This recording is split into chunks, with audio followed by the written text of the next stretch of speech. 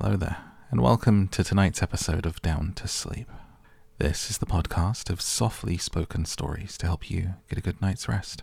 Tonight is a reading of a series of unfortunate events by Lemony Snicket. If you would like to support the podcast, hear everything first, and get to vote on what book I read next, please do join me on Patreon at patreon.com/downtosleep. There is also a YouTube channel if you would like to listen to the YouTube version, and that is youtube.com/downtosleep. But wherever you are listening and however you are listening, I'm glad you're here. So let's tuck you in, take a nice deep breath, and let's get down to sleep. I don't know if you've ever noticed this, but first impressions are often entirely wrong. You can look at a painting for the first time, for example, and not like it at all. But after looking at it a little longer, you may find it very pleasing. The first time you try gorgonzola cheese, you may find it too strong. But when you are older, you may want to eat nothing but gorgonzola cheese. Klaus, when Sunny was born, did not like her at all. But by the time she was 6 weeks old, the two of them were thick as thieves. Your initial opinion on just about anything may change over time. I wish I could tell you that the Baudelaire's first impressions of Count Olaf and his house were incorrect, as first impressions so often are. But these impressions, that Count Olaf was a horrible person, and his house a depressing pigsty, were absolutely correct. During the first few days after the orphan's arrival at Count Olaf's, Violet, Klaus, and Sunny attempted to make themselves feel at home, but it was really no use. Even though Count Olaf's house was quite large, the three children were placed together in one filthy bedroom that had only one small bed in it. Violet and Klaus took turns sleeping in it, so that every other night one of them was in the bed, and the other was sleeping on the hard wooden floor, and the bed's mattress was so lumpy it was difficult to say who was more uncomfortable. To make a bed for Sunny, Violet removed the dusty curtains from the curtain rod that hung over the bedroom's one window, and bunched them together to form a sort of cushion, just big enough for her sister. However, without curtains over the cracked glass, the sun streamed through the window every morning. So the children woke up early and saw each day. Instead of a closet, there was a large cardboard box that had once held a refrigerator and would now hold the three children's clothes, all piled in a heap. Instead of toys, books, or other things to amuse the youngsters, Count Olaf had provided a small pile of rocks, and the only decoration on the peeling walls was a large and ugly painting of an eye, matching the one on Count Olaf's ankle and all over the house. But the children knew, as I'm sure you know, that the worst surroundings in the world can be tolerated if the people in them are interesting and kind. Count Olaf was neither interesting nor kind. He was demanding, short-tempered, and bad-smelling. The only good thing to be said for Count Olaf is that he wasn't around very often. When the children woke up and chose their clothing out of the refrigerator box, they would walk into the kitchen and find a list of instructions left for them by Count Olaf, who would often not appear until night-time. Most of the day he spent out of the house or up in the high tower, where the children were forbidden to go. The instructions he left for them were usually difficult chores such as repainting the back porch or repairing the windows, and instead of a signature, Count Olaf would draw an eye at the bottom of the note. One morning, his note read, "My theatre troupe will be coming for dinner before tonight's performance. have dinner ready for all 10 of them by the time they arrive at 7 o'clock. Buy the food, prepare it, set the table, serve dinner, clean up afterward, and stay out of our way. Below that, there was the usual I, and underneath the note was a small sum of money for the groceries. Violet and Klaus read the note as they ate their breakfast, which was a grey and lumpy oatmeal that Count Olaf left for them each morning in a large pot on the stove. They looked at each other in dismay. "None of us knows how to cook," Klaus said. "That's true," Violet said. "I knew how to repair those windows and how to clean the chimney because those sorts of things interest me. But I don't know how to cook anything except toast. And sometimes you burn the toast," Klaus said, and they smiled. They were both remembering a time when the two of them got up early to make a special breakfast for their parents. Violet had burned the toast, and their parents, smelling smoke, had run downstairs to see what the matter was. When they saw Violet and Klaus looking forlornly at pieces of pitch-black toast, they laughed and laughed, and then made pancakes for the whole family. "I wish they were here," Violet said. She did not have to explain she was talking about their parents. "They would never let us stay in this dreadful place." "If they were here," Klaus said, his voice rising as he got more and more upset, "we would not be with Count Olaf in the first place. I hate it here. Violet, I hate this house. I hate our room. I hate having to do all these chores. And I hate Count Olaf." "I hate it too," Violet said, and Klaus looked at his older sister with relief. Sometimes just saying you hate something and having someone agree with you can make you feel better about a terrible situation. "I hate everything about our lives right now, Klaus," she said, "but we have to keep our chin up." This was an expression the children's father had used, and it meant try to stay cheerful. "You're right," Klaus said, "but it is very difficult to keep one's chin up when Count Olaf keeps shoving it down." "Juk!" Sunny shrieked, banging on the table with her oatmeal spoon. Violet and Klaus were jerked out of their conversation and looked once again at Count Olaf's note. "Perhaps we could find a cookbook and read about how to cook," Klaus said. "Shouldn't be that difficult to make a simple meal." Violet and Klaus spent several minutes opening and shutting Count Olaf's kitchen cupboards, but there weren't any cookbooks to be found. "I can't say I'm surprised," Violet said. "We haven't found any books in this house at all." "I know," Klaus said miserably. "I miss reading very much. We must go out and look for a library sometime soon." "But not today," Violet said. "Today we have to cook for 10 people. At that moment, there was a knock on the front door. Violet and Klaus looked at one another nervously. Who in the world would want to visit Count Olaf? Violet wondered out loud. "Maybe somebody wants to visit us," Klaus said without much hope. In the time since the Baudelaire's parents' death, most of the Baudelaire orphans' friends had fallen by the wayside. An expression which here means they stopped calling, writing, and stopping by to see any of the Baudelaires, making them very lonely. You and I, of course, would never do this to any of our grieving acquaintances, but it is a sad truth in life that when someone has lost a loved one, friends sometimes avoid the person just when the presence of friends is most needed. Violet, Klaus, and Sunny walked slowly to the front door and peered through the peephole, which was in the shape of an eye.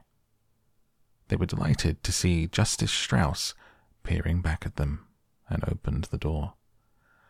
"Justice Strauss," Violet cried. "How lovely to see you." She was about to add, "Do come in," but then she realized that Justice Strauss would probably not want to venture into the dim and dirty room. "Please forgive me for not stopping by sooner," Justice Strauss said, as the Baudelaires stood awkwardly in the doorway. "I wanted to see how you children were settling in, but I had a very difficult case in the High Court, and it was taking up much of my time." "What sort of case was it?" Klaus asked.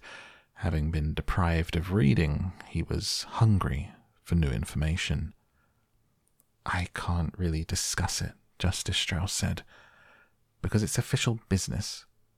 But I can tell you it concerns a poisonous plant and illegal use of someone's credit card." "Yeek," Sunny shrieked, which appeared to mean, "How interesting," although of course there is no way that Sunny could understand what was being said. Justice Strauss looked down at Sunny and laughed. "Yika indeed," she said, and reached down to pat the child on the head. Sunny took Justice Strauss's hand and bit it, gently. "That means she likes you," Violet explained. "She bites very, very hard if she doesn't like you, or if you want to give her a bath." "I see," Justice Strauss said. "Now then, how are you children getting on? Is there anything you desire?" The children looked at one another, thinking of all the things they desired. Another bed, for example, a proper crib for Sunny, curtains for the window in their room, a closet instead of a cardboard box. But what they desired most of all, of course, was not to be associated with Count Olaf in any way whatsoever. What they desired most was to be with their parents again, in their true home. But that, of course, was impossible. Violet, Klaus, and Sunny all looked down at the floor unhappily as they considered the question. Finally, Klaus spoke. "Could we perhaps borrow a cookbook?" he said. "Count Olaf's instructed us to make dinner for his theatre troupe tonight, and we can't find a cookbook in the house." "Goodness," Justice Strauss said. "Cooking dinner for an entire theatre troupe seems like a lot to ask of children." "Count Olaf gives us a lot of responsibility," Violet said. What she wanted to say was, "Count Olaf is an evil man," but she was well-mannered. "Well, why don't you come next door, to my house, and find a cookbook that pleases you," said Justice Strauss. The youngsters agreed, and followed Justice Strauss out the door and over to her well-kept house. She led them through an elegant hallway, smelling of flowers, into an enormous room, and when they saw what was inside, they nearly fainted from delight, Klaus especially. The room was a library. Not a public library, but a private library. That is, a large collection of books belonging to Justice Strauss. There were shelves and shelves of them, on every wall from the floor to the ceiling, and separate shelves and shelves of them in the middle of the room. The only place there weren't books was in one corner, where there were some large, comfortable-looking chairs and a wooden table with lamps hanging over them. Perfect for reading. Although it was not as big as their parents' library, it was as cozy, and the Baudelaire children were thrilled. "My word," Violet said. "This is a wonderful library." "Thank you very much," Justice Strauss said. "I've been collecting books for years, and I'm very proud of my collection. As long as you keep them in good condition, you are welcome to use any of my books at any time. Now, the cookbooks are over here on the eastern wall. Shall we have a look at them?" "Yes," Violet said. "And then, if you don't mind, I should love to look at any of your books concerning mechanical engineering. Inventing things is a great interest of mine. And I would like to look at books on wolves, Klaus said. Recently I've been fascinated by the subject of wild animals of North America. Book, Sonny shrieked, which meant, please don't forget to pick out a picture book for me. Justice Strauss smiled. It is a pleasure to see young people interested in books, she said. But first I think we'd better find a good recipe, don't you?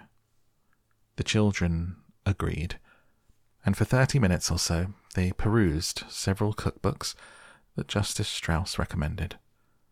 To tell you the truth, the three orphans were so excited to be out of Count Olaf's house and in this pleasant library that they were a little distracted and unable to concentrate on cooking. But finally, Klaus found a dish that sounded delicious and easy to make. Listen to this, he said. Puttanesca. It's an Italian sauce for pasta. All we need to do is saute olives, capers, anchovies, garlic, chopped parsley, and tomatoes together in a pot, and prepare spaghetti to go with it. That sounds easy, Violet agreed, and the Baudelaire orphans looked at one another. Perhaps, with the kind Justice Strauss and her library next door, the children could prepare pleasant lives for themselves as easily as making puttanesca sauce for Count Olaf. The Baudelaire orphans copied the puttanesca recipe from the cookbook onto a piece of scrap paper, and Justice Strauss was kind enough to escort them to the market to buy the necessary ingredients. Count Olaf had not left them very much money, but the children were able to buy everything they needed. From a street vendor, they purchased olives, after tasting several varieties and choosing their favorites. At a pasta store, they selected interestingly shaped noodles and asked the woman running the store the proper amount for 13 people, the 10 people Count Olaf mentioned, and the 3 of them. Then, at the supermarket, they purchased garlic, which is a sharp-tasting bulbous plant, anchovies, which are small salty fish, capers, which are flower buds of a small shrub and taste marvelous, and tomatoes, which are actually fruits and not vegetables, as most people believe. They thought it would be proper to serve dessert, and bought several envelopes of pudding mix. Perhaps, the orphans thought, if they made a delicious meal, Count Olaf might be a bit kinder to them. Thank you so much for helping us out today, Violet said, as she and her siblings walked home with Justice Strauss. I don't know what we would have done without you. You seem like very intelligent people, Justice Strauss said. I dare say you would have thought of something, but it continues to strike me as odd that Count Olaf has asked you to prepare such an enormous meal. Well, here we are. I must go inside and put my own groceries away. I hope you children will come over soon and borrow books from my library. Tomorrow, Klaus said quickly. Could we come over tomorrow? I don't see why not, Justice Strauss said, smiling. I can't tell you how much we appreciate this, Violet said carefully. With their kind parents dead, and Count Olaf treating them so abominably, the 3 children were not used to kindness from adults, and weren't sure if they were expected to do anything back. Tomorrow, before we use your library again, Klaus and I would be more than happy to do household chores for you. Sonny isn't really old enough to work, but I'm sure we could find some way she could help you. Justice Strauss smiled at the 3 children, but her eyes were sad. She reached out a hand and put it on Violet's hair, and Violet felt more comforted than she had in some time. That won't be necessary, Justice Strauss said. You are always welcome in my home. Then she turned and went into her home, and after a moment of staring after her, the Baudelaire orphans went into theirs. For most of the afternoon, Violet, Klaus, and Sunny cooked the puttanesca sauce according to the recipe. Violet roasted the garlic and washed and chopped the anchovies. Klaus peeled the tomatoes and pitted the olives.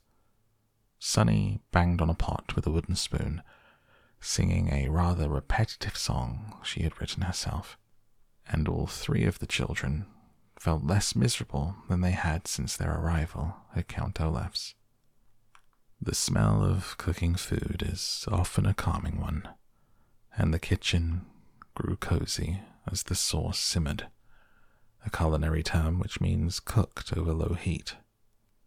The three orphans spoke of pleasant memories of their parents, and about Justice Strauss, who they agreed was a wonderful neighbor, and in whose library they planned to spend a great deal of time.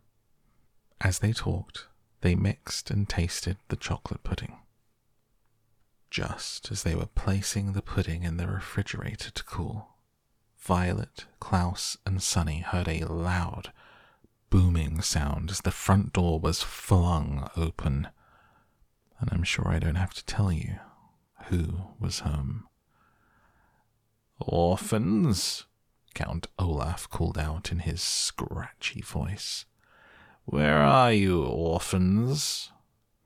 "In the kitchen, Count Olaf," Klaus called. "We're just finishing dinner."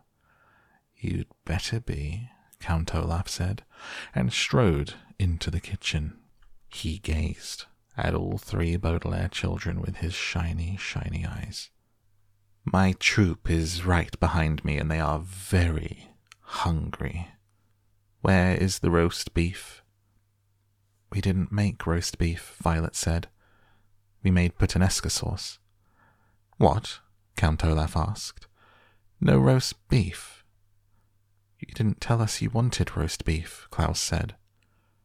Count Olaf slid toward the children so that he looked even taller than he was. His eyes grew even brighter, and his one eyebrow raised in anger. "In agreeing to adopt you," he said, "I have become your father, and as your father I am not someone to be trifled with. I demand that you serve roast beef to myself and my guests." "We don't have any," Violet cried. "We made puttanesca sauce." "No, no, no," Sunny shouted. Count Olaf looked down at Sunny, who had spoken so suddenly. With an inhuman roar, he picked her up in one scraggly hand and raised her so she was staring at him in the eye. Needless to say, Sunny was very frightened and began crying immediately, too scared to even try to bite the hand that held her. "Put her down immediately, you beast!" Klaus shouted. He jumped up, trying to rescue Sunny from the grasp of the Count, but he was holding her too high to reach. Count Olaf looked down at Klaus and smiled, a terrible, toothy grin, raising the wailing Sunny up even higher in the air. He seemed about to drop her to the floor when there was a large burst of laughter in the next room. "Olaf? Where's Olaf?" voices called out. Count Olaf paused, still holding the wailing Sunny up in the air, as members of his theatre troupe walked into the kitchen. Soon they were crowding the room, an assortment of strange-looking characters of all shapes and sizes. There was a bald man with a very long nose, dressed in a long black robe. There were two women who had bright white powder all over their faces, making them look like ghosts. Behind the women was a man with very long and skinny arms, at the end of which were two hooks instead of hands. There was a person who was extremely fat, and who looked neither like a man nor a woman.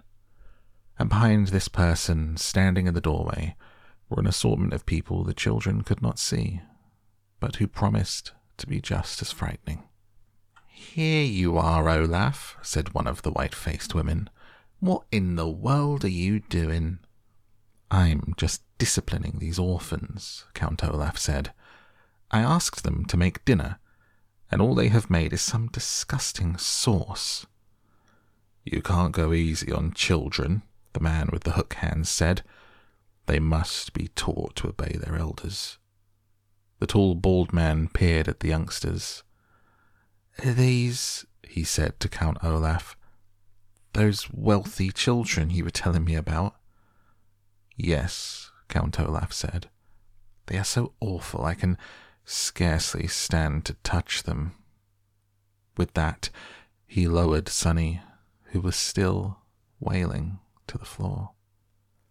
Violet and Klaus breathed a sigh of relief that he had not dropped her from that great height. I don't blame you, said someone in the doorway. Count Olaf rubbed his hands together, as if he had been holding something revolting instead of an infant. Well, enough talk, he said.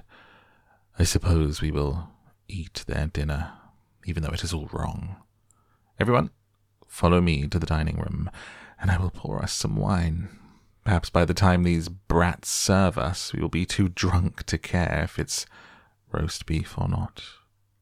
Hurrah! Cried several members of the troupe, and they marched through the kitchen, following Count Olaf into the dining room.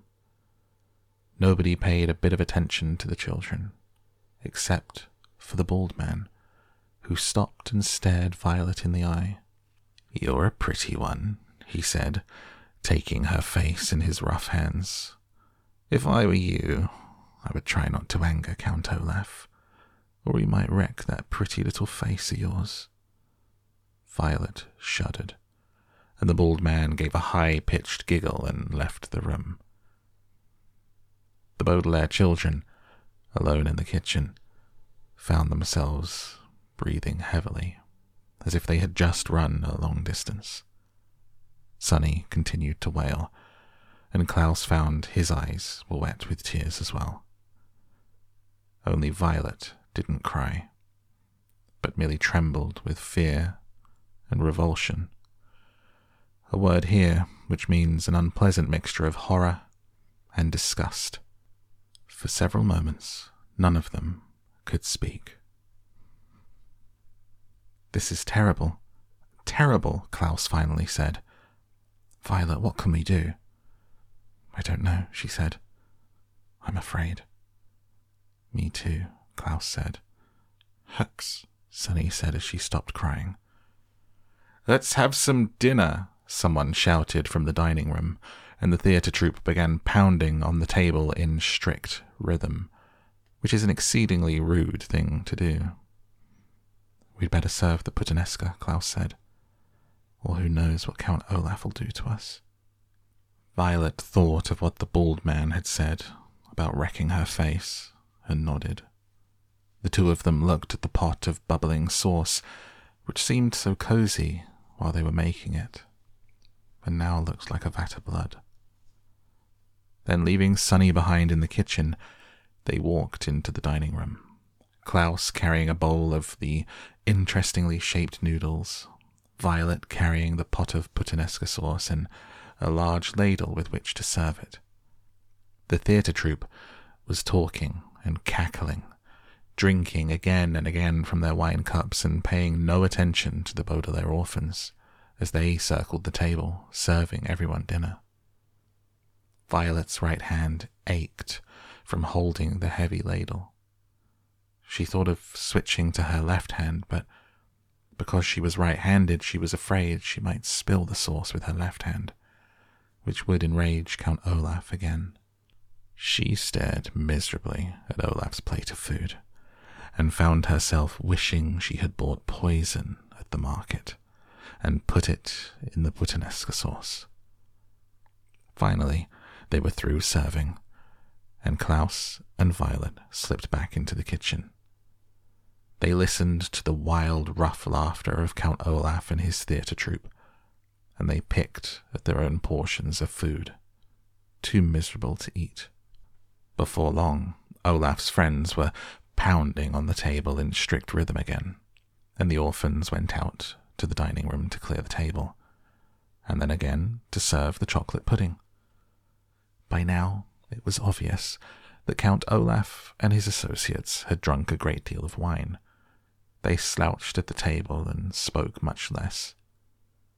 Finally, they roused themselves and trooped back through the kitchen, scarcely glancing at the children on their way out of the house. Count Olaf looked around the room, which was filled with dirty dishes. "Because you haven't cleaned up yet," he said to the orphans, "I suppose you can be excused from attending tonight's performance. But after cleaning up, you are to go straight to your beds." Klaus had been glaring at the floor, trying to hide how upset he was, but at this, he could not remain silent. "You mean our bed?" he shouted. "You've only provided us with one bed." Members of the theatre troupe stopped in their tracks at this outburst and glanced from Klaus to Count Olaf to see what would happen next. Count Olaf raised his one eyebrow, and his eyes shone bright, but he spoke calmly. "If you would like another bed," he said, "tomorrow you may go into town and purchase one."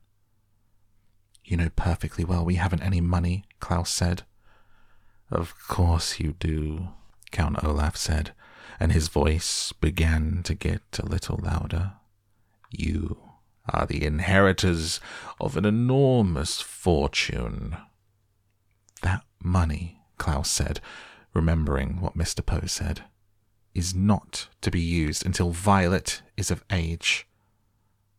Count Olaf's face grew very red.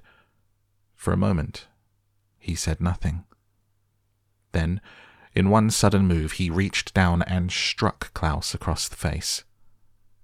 Klaus fell to the floor, his face inches from the eye tattooed on Olaf's ankle. His glasses leaped from his face and skittered into a corner. His left cheek, where Olaf had struck him, felt as if it were on fire. The theatre troupe laughed, and a few of them applauded, as if Count Olaf had done something very brave instead of something despicable. "Come on, friends," Count Olaf said to his comrades. "We'll be late for our own performance." "If I know you, Olaf," said the man with the hook hands, "you'll figure out a way to get at that Baudelaire money." "We'll see," Count Olaf said, but his eyes were shining bright, as if he already had an idea. There was another loud boom as the front door shut behind Count Olaf and his terrible friends, and the Baudelaire children were alone in the kitchen. Violet knelt at Klaus's side, giving him a hug to try to make him feel better. Sonny crawled over to his glasses, picked them up, and brought them to him. Klaus began to sob. Not so much from the pain, but from rage at the terrible situation they were in. Violet and Sonny cried with him, and they continued weeping as they washed the dishes and as they blew out the candles in the dining room. As they changed out of their clothes and lay down to go to sleep, Klaus in the bed, Violet on the floor, Sonny on her little cushion of curtains. The moonlight shone through the window, and if anyone had looked into the Baudelaire orphan's bedroom, they would have seen 3 children crying quietly all night long. Unless you have been very, very lucky, you have undoubtedly experienced events in your life that have made you cry. So unless you've been very, very lucky, you know that a good long session of weeping can often make you feel better, even if your circumstances have not changed one bit. So it was with the Baudelaire orphans, having cried all night. They rose the next morning, feeling as if a weight were off their shoulders. The 3 children knew, of course, that they were still in a terrible situation, but they thought they might do something to make it better. And that is where we close the book tonight on this episode of Down to Sleep. I hope that you've enjoyed this episode and that it's helped you drift off and get the rest that you deserve. Until next time, all that's left for me to do is to say thank you and good night. Good night.